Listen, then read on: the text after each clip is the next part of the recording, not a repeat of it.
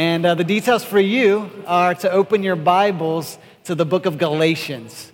We'll start in chapter 1 this morning, verse 11. If you're using one of the Bibles that we provided for you there in the rows, it will be page 972. And as our kids head back, it would be good for me just to say a public thank you to all of our serve teams who have done an absolutely outstanding job as we've transitioned to the club. So believe me, our staff has made a lot of sacrifices, but many of you are also sacrificing a little extra sleep on Sunday morning to get here and get all of this set up so we can worship God together in this place. So I want to publicly thank all of our serve teams for the great job they're doing each week. So Galatians 1, we're going to start in verse 11, and what we're going to encounter today is a story. Now, I don't know about you, but I feel like most people really love a good story, whether that's written down in a book and communicated, or maybe in a movie or a play or some type of theater. We love a good story. And this is the case in my house, particularly amongst our children. So Parker, 4, going to be 5 in December. Kessid just turned 2 in May. They absolutely love to read books. And so one of our favorite times as parents is to sit down with our kids and have story time. Now, a couple of months ago, Kessid, our youngest, she came up with this new strategy before bedtime, okay? And it's kind of cute. And it's kind of annoying, too, because if you learn anything about children, even at a young age, I'm talking before she even turned 2, 1-year-old, she had already learned to, work the system, basically. So she would go over to her bookshelf and say, "Gook, Mommy, gook, Daddy." Yes, I put a G on that. That's how she says it. So it's not books, it's gooks. And then when she could begin to put words together, it was more gooks, Mommy, more gooks, Daddy. And so this was, of course, part of her strategy to stay up as late as she could and enjoy our family time together. So here's a little evidence of her handiwork one night. I just couldn't take it. I had to take a picture of this. You can see Marcia there, and there are probably, I tried to count last night, by the way, I think there are about 20 books stacked up that Kessid had just one after the other, after the other, after the other. She thought she was going to get to read them all, and there may have been a few tears after this moment because she didn't get to read them all. But we love story time at the Turley household, and I assume that many of you are like Kessid and Parker, you love a good story. Well, what we're going to see in Galatians 1 is a story. It's the story of the Apostle Paul. And I think what's captivating about stories, and even captivating about the story of Paul, is that we resonate with stories because our lives are really a story. From life's first cry, the opening chapters are beginning to be written, to life's final breath, and the final chapters of life, our lives are like stories. And so here in Galatians 1, we have the story of the Apostle Paul. And Paul is going to share his story because Paul's aim really is not just to talk about himself and his own story, but his point in sharing his story is so that he can validate and point to God's greater story in the gospel. And so what I want us to see this morning, his primary argument is going to be this: the gospel belongs to God, and it is powerful to bring transformation. The gospel belongs to God, and it is powerful to bring transformation. So this morning, I want us to consider the source and the power of the gospel, and it is God's gospel. Let's look in chapter 1, verse 11. Paul starts and he says this. He says, "For I would have you know, brothers, that the gospel that was preached by me is not man's gospel. For I did not receive it from any man, nor was I taught it, but I received it through a revelation of Jesus Christ." And so if you remember last week, we said that Paul is laying out the gospel in the early verses, and he is calling the Galatians to abandon any deviation from the gospel, because he says the moment that you begin to tweak or distort the gospel, like these false teachers who had crept into the cities of Galatia were doing, he says the moment you begin to tweak it, you've just lost the gospel. So Paul is writing this letter to these churches in the various cities of Galatia so that they can understand there is no other gospel, there's only one gospel, and it's the gospel that we stake our lives upon. The false teachers were known as Judaizers, okay? And they came to be known as Judaizers because they were touting a message that said it's Jesus and his work plus keeping the Mosaic code. Right? So in other words, you follow Jesus and you receive Jesus, but really to be accepted by God and more loved by God and pleasing to God, to really be saved, you need to not only embrace Jesus, but you need to keep all of these laws in the Old Testament that we find. And so Paul says, look, Jesus plus nothing is another gospel. It's a false gospel. It's a gospel that will not save. And so Paul comes with strong language in these opening verses, and we find his thesis statement for these verses that we're going to look at, 11 to 24. We find him in verse 11, where he simply says, the gospel that was preached by me is not man's gospel. So what Paul is doing here, if you notice, every word in the Bible is important. Okay, so he starts verse 11, he says, for. So he's building on what he just said in verse 10, where he says, for I am not trying to please man, nor am I seeking the approval of man. I'm a servant of Christ. If I were still trying to please man, I would not be a servant of Jesus. And so building on that, he's saying, okay, just so you understand that that's true, you need to understand that this isn't about me, it's about God, and it's about his gospel. Now, how does he then build on his argument through these verses? Well, the first thing he's going to say is in verse 12, I did not receive it from any man, nor was I taught it, but I received it through a revelation of Jesus Christ.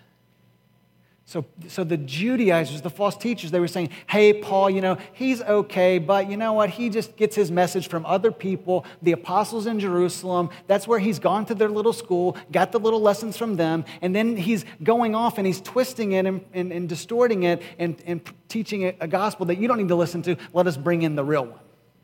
And so Paul is going to say, no. I wasn't taught it from any man. I didn't receive it from any man. I received it through a revelation of Jesus Christ. God revealed himself to Paul, and he gave the gospel to Paul directly.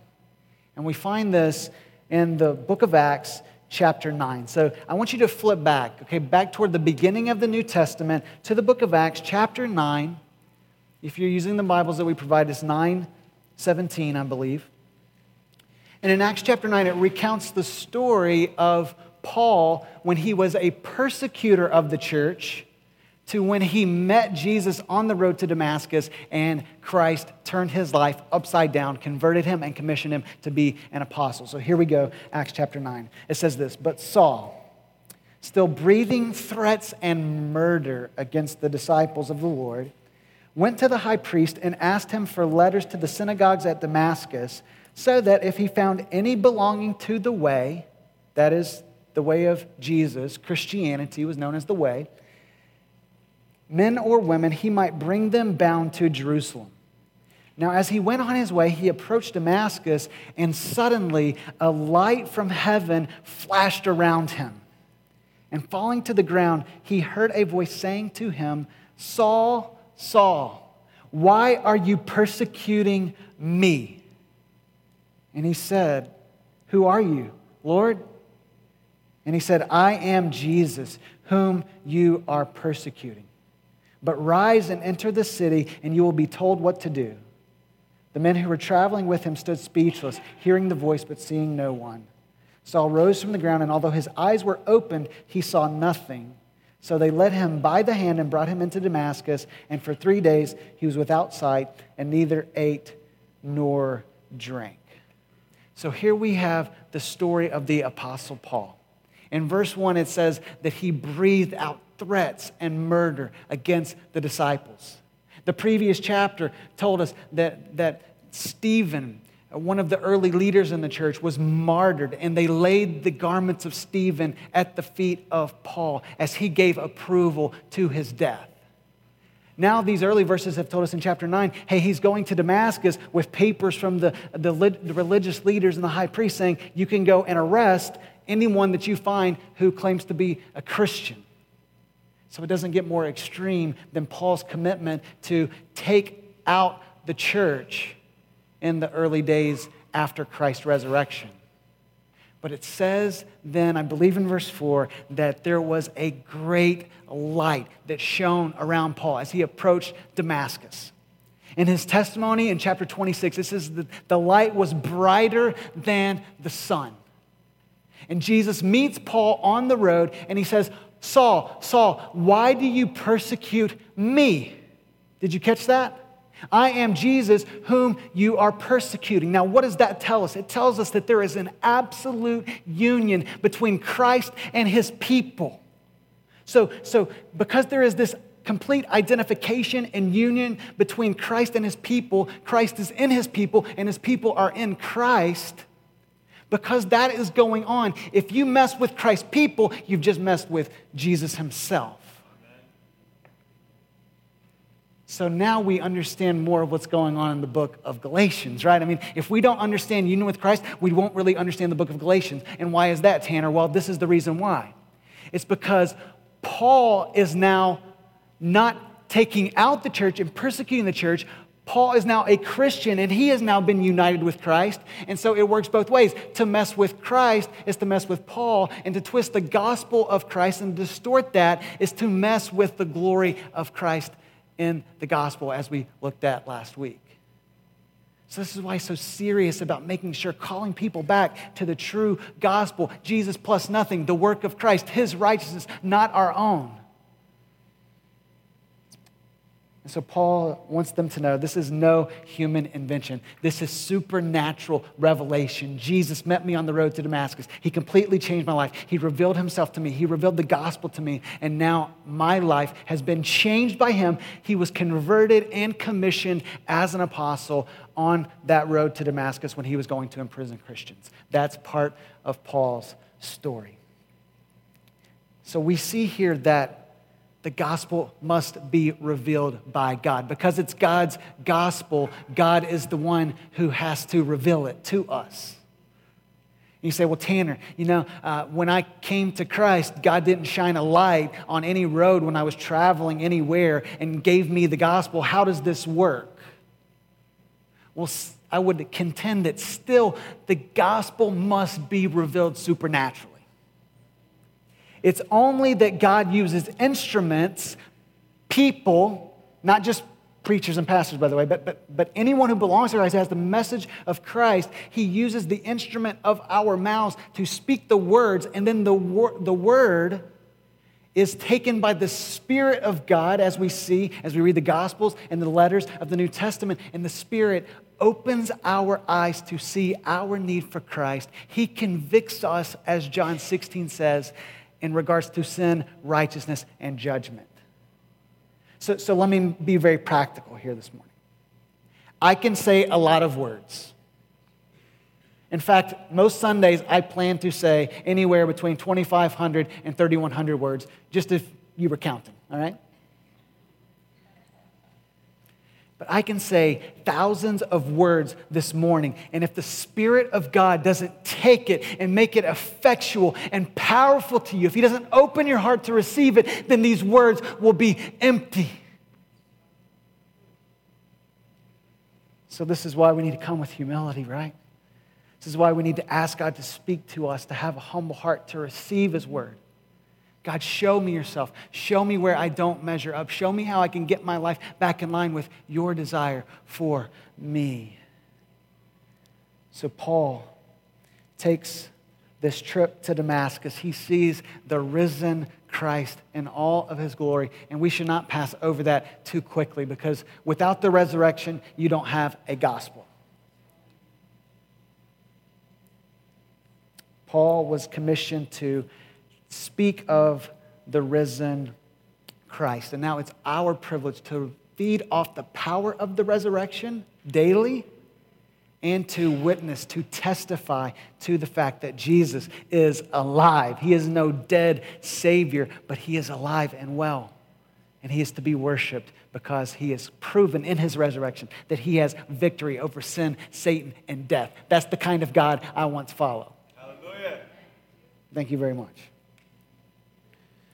So, most scholars would even, and we sometimes bring this up around Easter time when we talk more about the resurrection, which we should probably talk about the resurrection every single Sunday, all right? But we bring this up sometimes around Easter to say, if you want a point for the validity of the resurrection, just look at the Apostle Paul. Because no one in the early first century was looking at Paul and saying Paul wasn't absolutely committed to Judaism and absolutely committed to persecuting Christians. There's really no other explanation for the radical change in his life unless something like this, the risen Christ, meets him and changes him from the inside out. And so then this is where he goes in verses 13 to 24. So flip back to Galatians 1 and let's read just verses 13 and 14 here. He continues on. For you have heard of my former life in Judaism, how I persecuted the church of God violently and tried to destroy it. And I was advancing in Judaism beyond many of my own age among my people, so extremely zealous was I for the traditions of my fathers. So what we have here, again, is the beginning of Paul's story, okay? We could call it Paul's testimony. When we talk about a testimony, we're saying, this is what has been true of my life, and we are telling others about what has happened to us. So testimonies obviously go outside of the spiritual realm, right? We have testimonies in the courtroom and testimonies elsewhere. But here you have Paul's spiritual testimony, his spiritual autobiography in a few short verses. And when we look at Galatians 1, we actually find a nice framework for us to consider how we can tell our own story, our own testimony. And it's really divided into three parts. What was life like before you met Jesus? How did you come to know and believe in Jesus? And now how is your life different because of Jesus? Those are the three parts, and that's what Paul breaks down here in Galatians 1. So let's think on Paul's life before he met Christ. Okay, he says, you have heard of my former life in Judaism. Now, don't rush over those words too quickly. Former life. What we find in Paul's testimony, and hopefully if you have received Christ, what you have also found to be true for yourself is that the power of the gospel has the power to turn a former life into a new life. Amen. Quite amazing and astounding. And so the offer of the gospel is that whatever you bring to the table, all right? However messed up your life may be, however contrary you live to God's standards, no matter what plagues and riddles your life, when you bring that to Christ, Christ changes you and he gives you a power, equips you with resources to encounter anything in life in a wholly different way. So Paul here says, my life was totally different. It was a former life. And this is why he says in 2 Corinthians 5:17, therefore, if anyone is in Christ, he is a new creation. The old has passed away. Behold, all things are new. So when he's traveling on the road to Damascus, just picture it's the old Paul. And then when Jesus shines his light on him and changes him, now he is new Paul living for God in a totally different way. I mean, if anyone could speak of a former life well, it was Paul. Because Paul, again, was radically against Christ and his followers. And so he describes it for us. He says that his former life was marked by persecuting the church of God violently and trying to destroy it.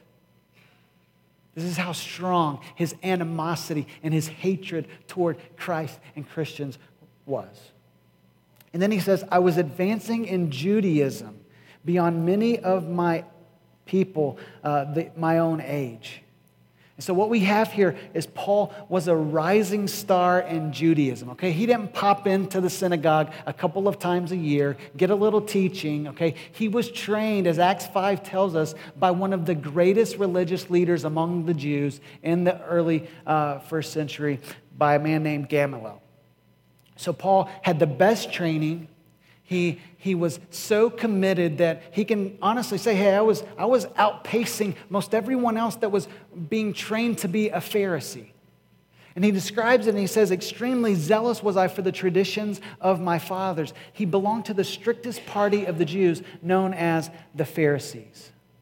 And Pharisees were so committed to knowing the law of Moses, knowing what we know as the Old Testament. And what he says, though, is that it was the traditions of the fathers. So some of the things that they held to were right and true and good, and some of them were traditions that they had made up that were contrary to what the Word of God really said. And so in Philippians 3, I want to read verses 4 through 6 for us. We have Paul's ethnic, spiritual, and moral pedigree here. And this is what he says. He says, if anyone thinks he has reason for confidence in the flesh, I have more. Circumcised on the 8th day, of the people of Israel, of the tribe of Benjamin, a Hebrew of Hebrews. As to the law, a Pharisee. As to zeal, a persecutor of the church. As to righteousness under the law, blameless.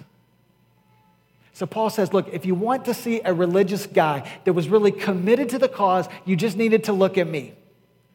Most Pharisees, and I'm sure Paul, had the Pentateuch memorized. Okay, so I don't know if you read through the Bible, January 1, you start, and most of us are struggling just to get through, Leviticus, Numbers, Deuteronomy. He had it memorized. And then he says, when it came to keeping the law, he kept it so meticulously that he could say, I was blameless. I try to do everything down to the last detail. I try to do everything perfectly. But what we see from Paul is this, and we need to keep this in mind when we encounter people from other backgrounds and religions, is this. Someone can be extremely zealous. Someone can be extremely sincere. They can be one of the most religious people, devoted people that you have ever met, and that does not make them right. And that does not make them saved by God. So this was Paul.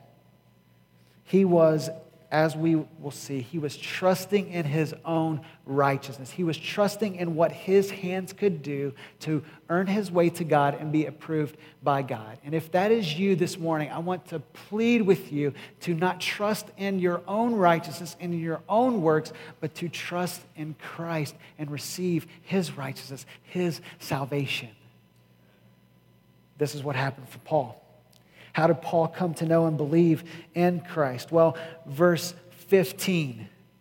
But, don't miss that word, but when he who had set me apart before I was born and who called me by his grace was pleased to reveal his Son to me in order that I might preach him among the Gentiles, I did not merely consult with anyone, nor did I go up to Jerusalem to those who were apostles before me. So, two of the greatest words we will ever find in Scripture are, but God. Ephesians 2:4, but God. You were dead in your sins. You walked according to the principle of the power of the air. But God, who is rich in mercy, made you alive together with Christ. By grace you've been saved, not by your works. And so Paul starts, verse 15, he says, but when God. And this is how it worked for Paul. This is how he was changed and converted. It says that he was set apart before he was born. So God's grace is so cosmic and comprehensive. God is so sovereign that before the day you were born, he set his loving eye on you.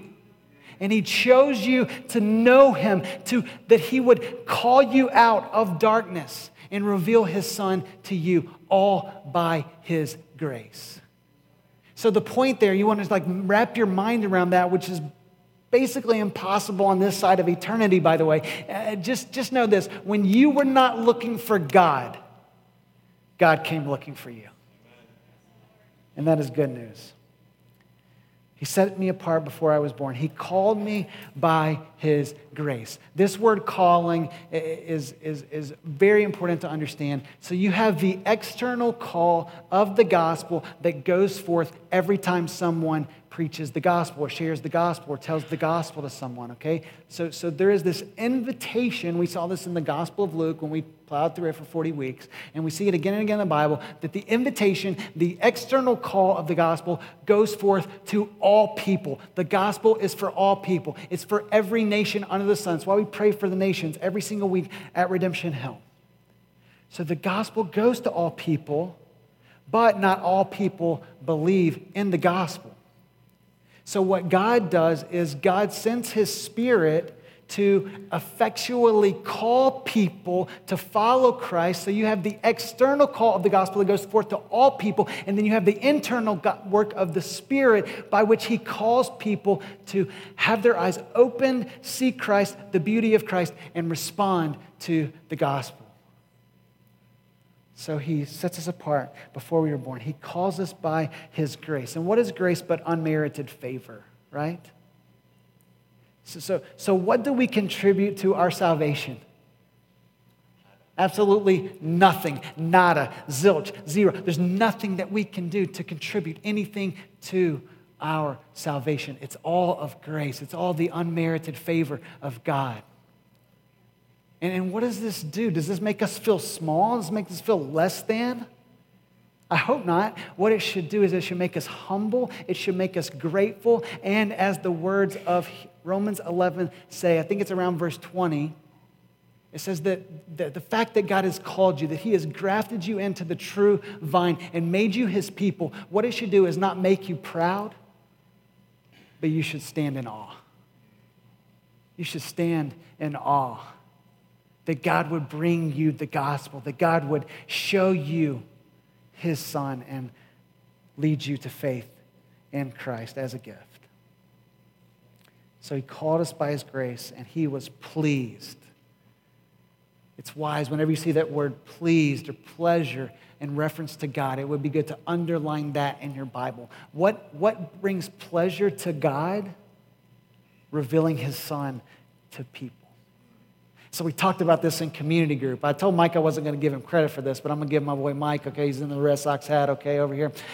Mike, we were reflecting on how the gospel has the power to change us in community group this week. And so, Mike says, what really gets me excited? And I was just hearing my sermon being written for me right there when Mike was speaking. And so he says, what really gets me excited is the fact that when one person comes to know Christ, heaven just erupts in joy. So that's what we see in the story of the prodigal son, right? When one sinner repents, all of the angels in heaven, they rejoice. There's a party, there's a celebration in heaven. But what my man Mike pointed out, and this is brilliant, by the way, is that why does heaven erupt? Why do the angels rejoice? Why is there such celebration in heaven when one person who did not believe in Christ turns and is changed by Christ and believes? It's because that thrills the heart of God. You see that? The angels are responding to God. God is pleased when people see the Son and embrace him. So how do we receive salvation? Okay, so you may be here this morning and you may not have peace with God. You may not, when you die one day and you stand before God, which we all will, you may not be confident that you would enter into his presence for all eternity. How can we receive salvation? Well, as God reveals his son to us and shows us our need for him, he shows us our sin. He shows us our idolatry. He shows us how we haven't lived for him or worshiped him. We need to see that. We need to admit that we have a barrier between us and God. That's our sin, and the wages of sin is death. It's eternal separation from God. But then not only do we need to admit our need for God, we need to believe in Christ and what he has done. Confess him as the Lord of our life and commit then to follow him for all of our days. That's the simplicity of the gospel. Admit, believe, confess, commit. That's it. Admit, believe, confess, commit. It's all of his grace. So if you need to admit your need for God, believe in Christ and what he did for you on the cross and his resurrection, then do it like right now. There's no reason to wait for such an amazing gift. So if you can't say, look, my former life, if you just have life and you've never been changed by grace, born again, a new creation, then do so today. And it's too good to pass up to tell you that if you meet someone, okay, be gracious, okay? We don't want to be theological, snobs and come across as know-it-alls or whatever. So you want to be gracious when you're talking theology with people, but you also don't want to let false teaching slide, all right? So when someone says, you ask them, well, yeah, I've been to church and da-da-da, so when do you become a Christian? I've been a Christian my whole life.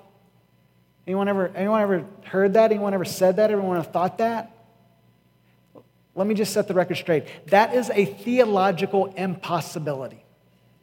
No one is born a Christian.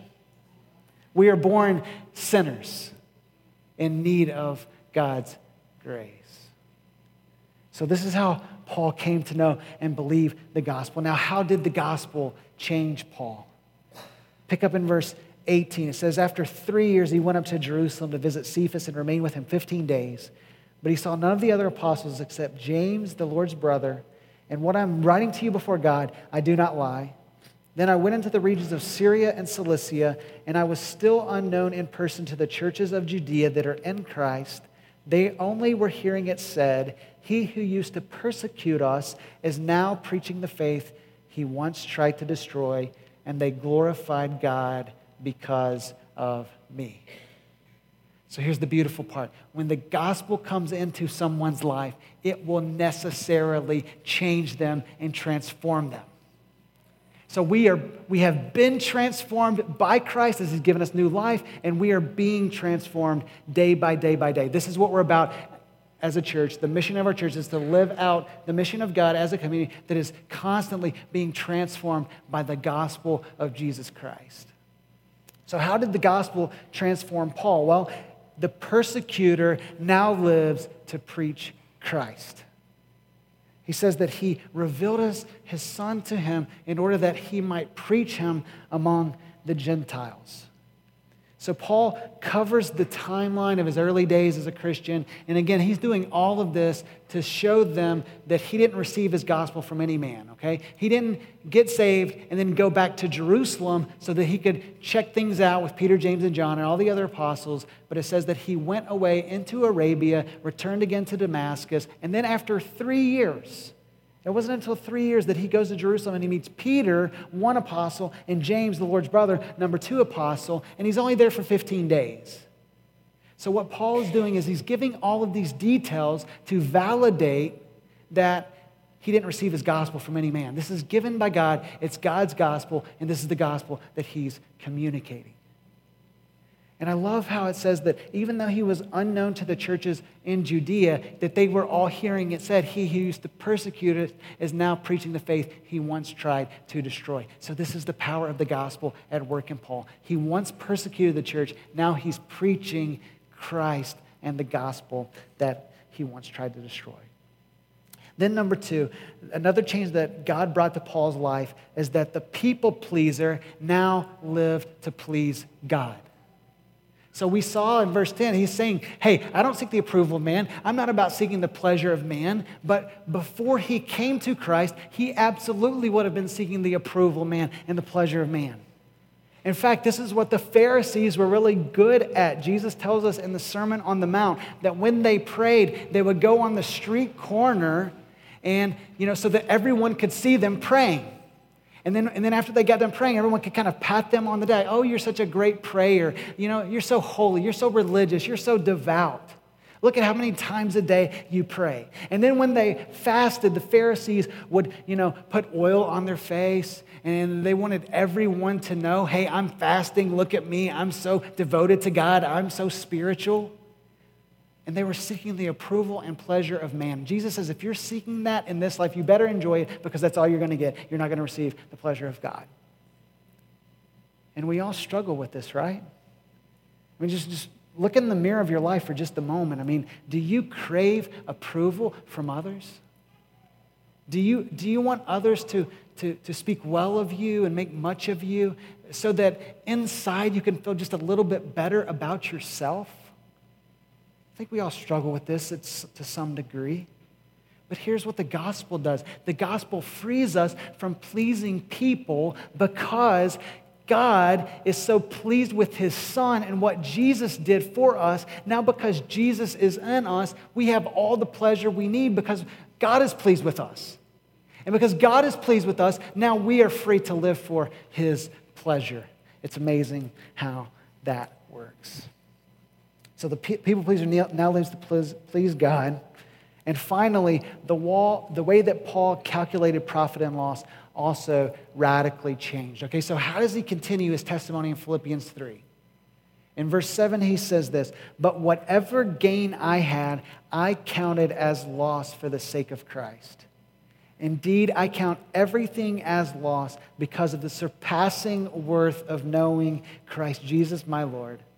For his sake, I have suffered the loss of all things, and I count them rubbish. I count them trash, in order that I might gain Christ and be found in him, not having a righteousness of my own, but that comes from the law, but that which comes through faith in Christ, the righteousness from God that depends on faith."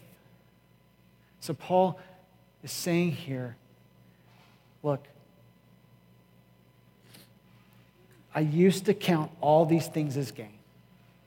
I used to, my religious duties and the approval of man and all of that, I used to chase after that, and that's where I found life. That's where I actually found my salvation, all these functional saviors that we chase after. And now he says, because of what Christ has done, I count all things as loss for the sake of knowing him. So this is how the gospel changed Paul.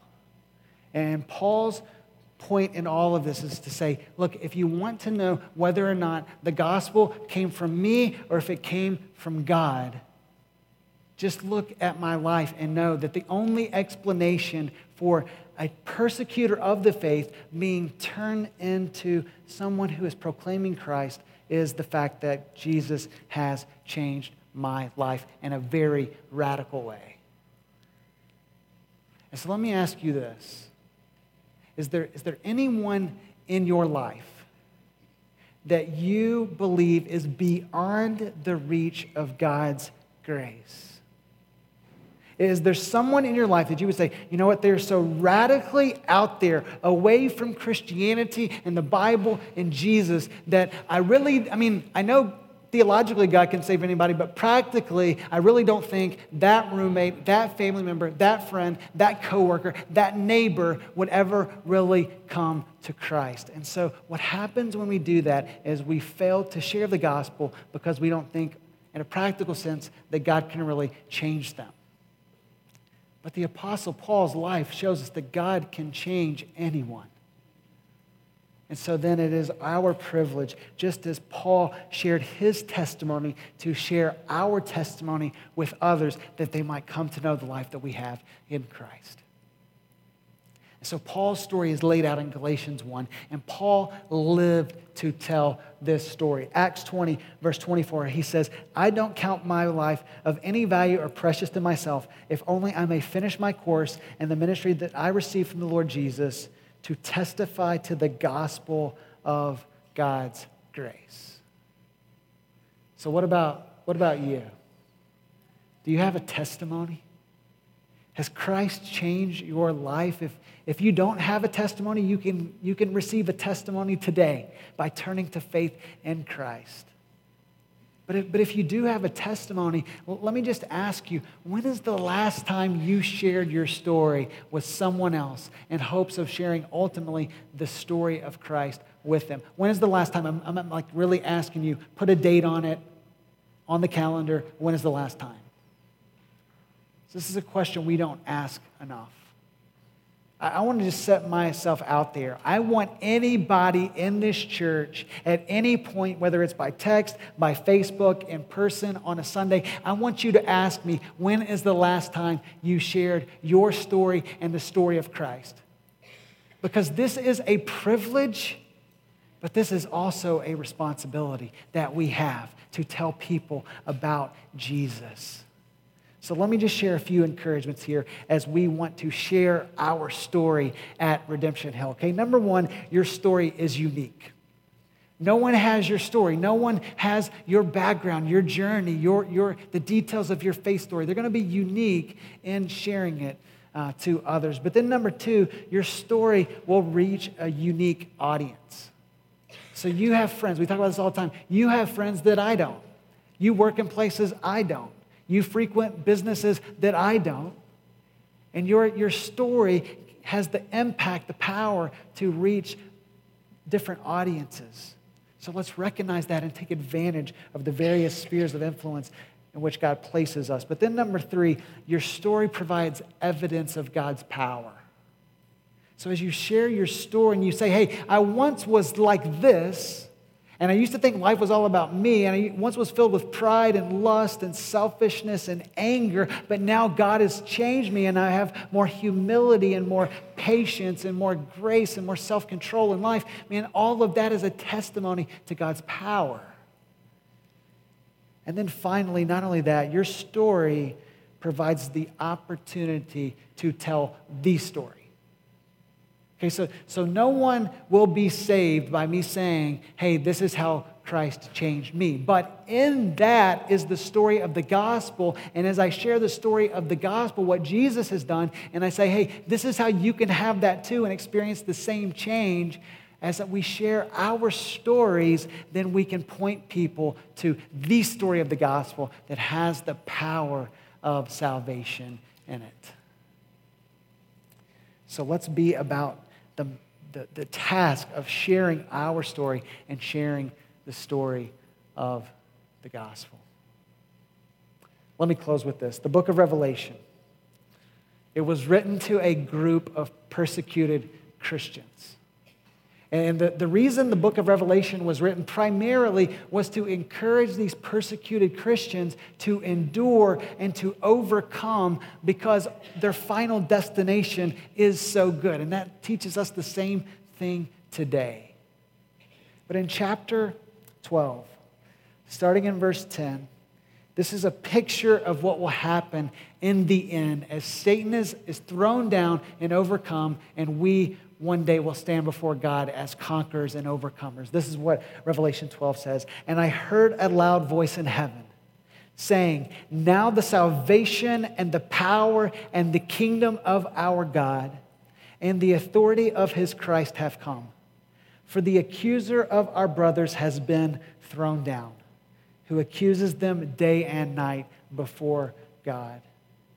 And they have conquered him by the blood of the Lamb and by the word of their testimony.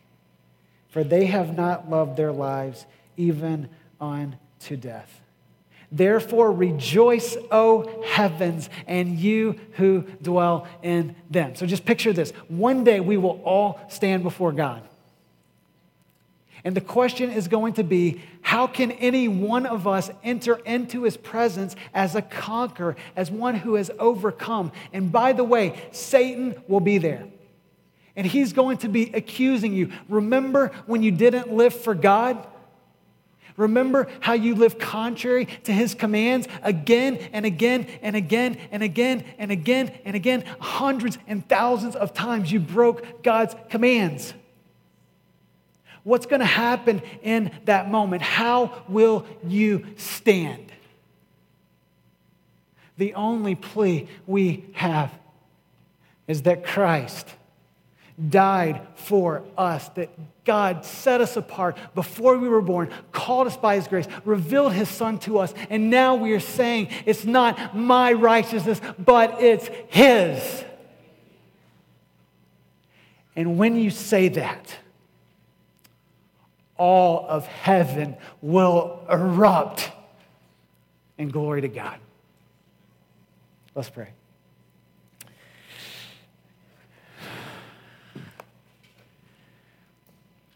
Father, I'm really praying right now for someone who is not in with the family of God, has not turned their life over to you. And so, God, if there is anyone who is trusting in their own morality, their own good works, their own attendance in church, their own Bible reading, their own prayer, Father, we pray that you would turn their former life into a new life in Christ.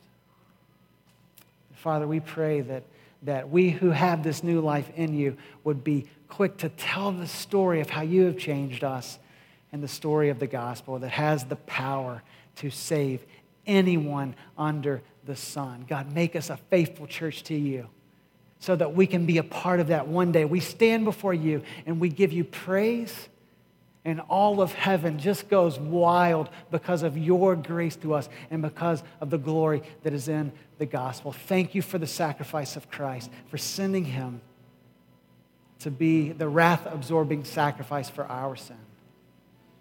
It's through him we pray. Amen.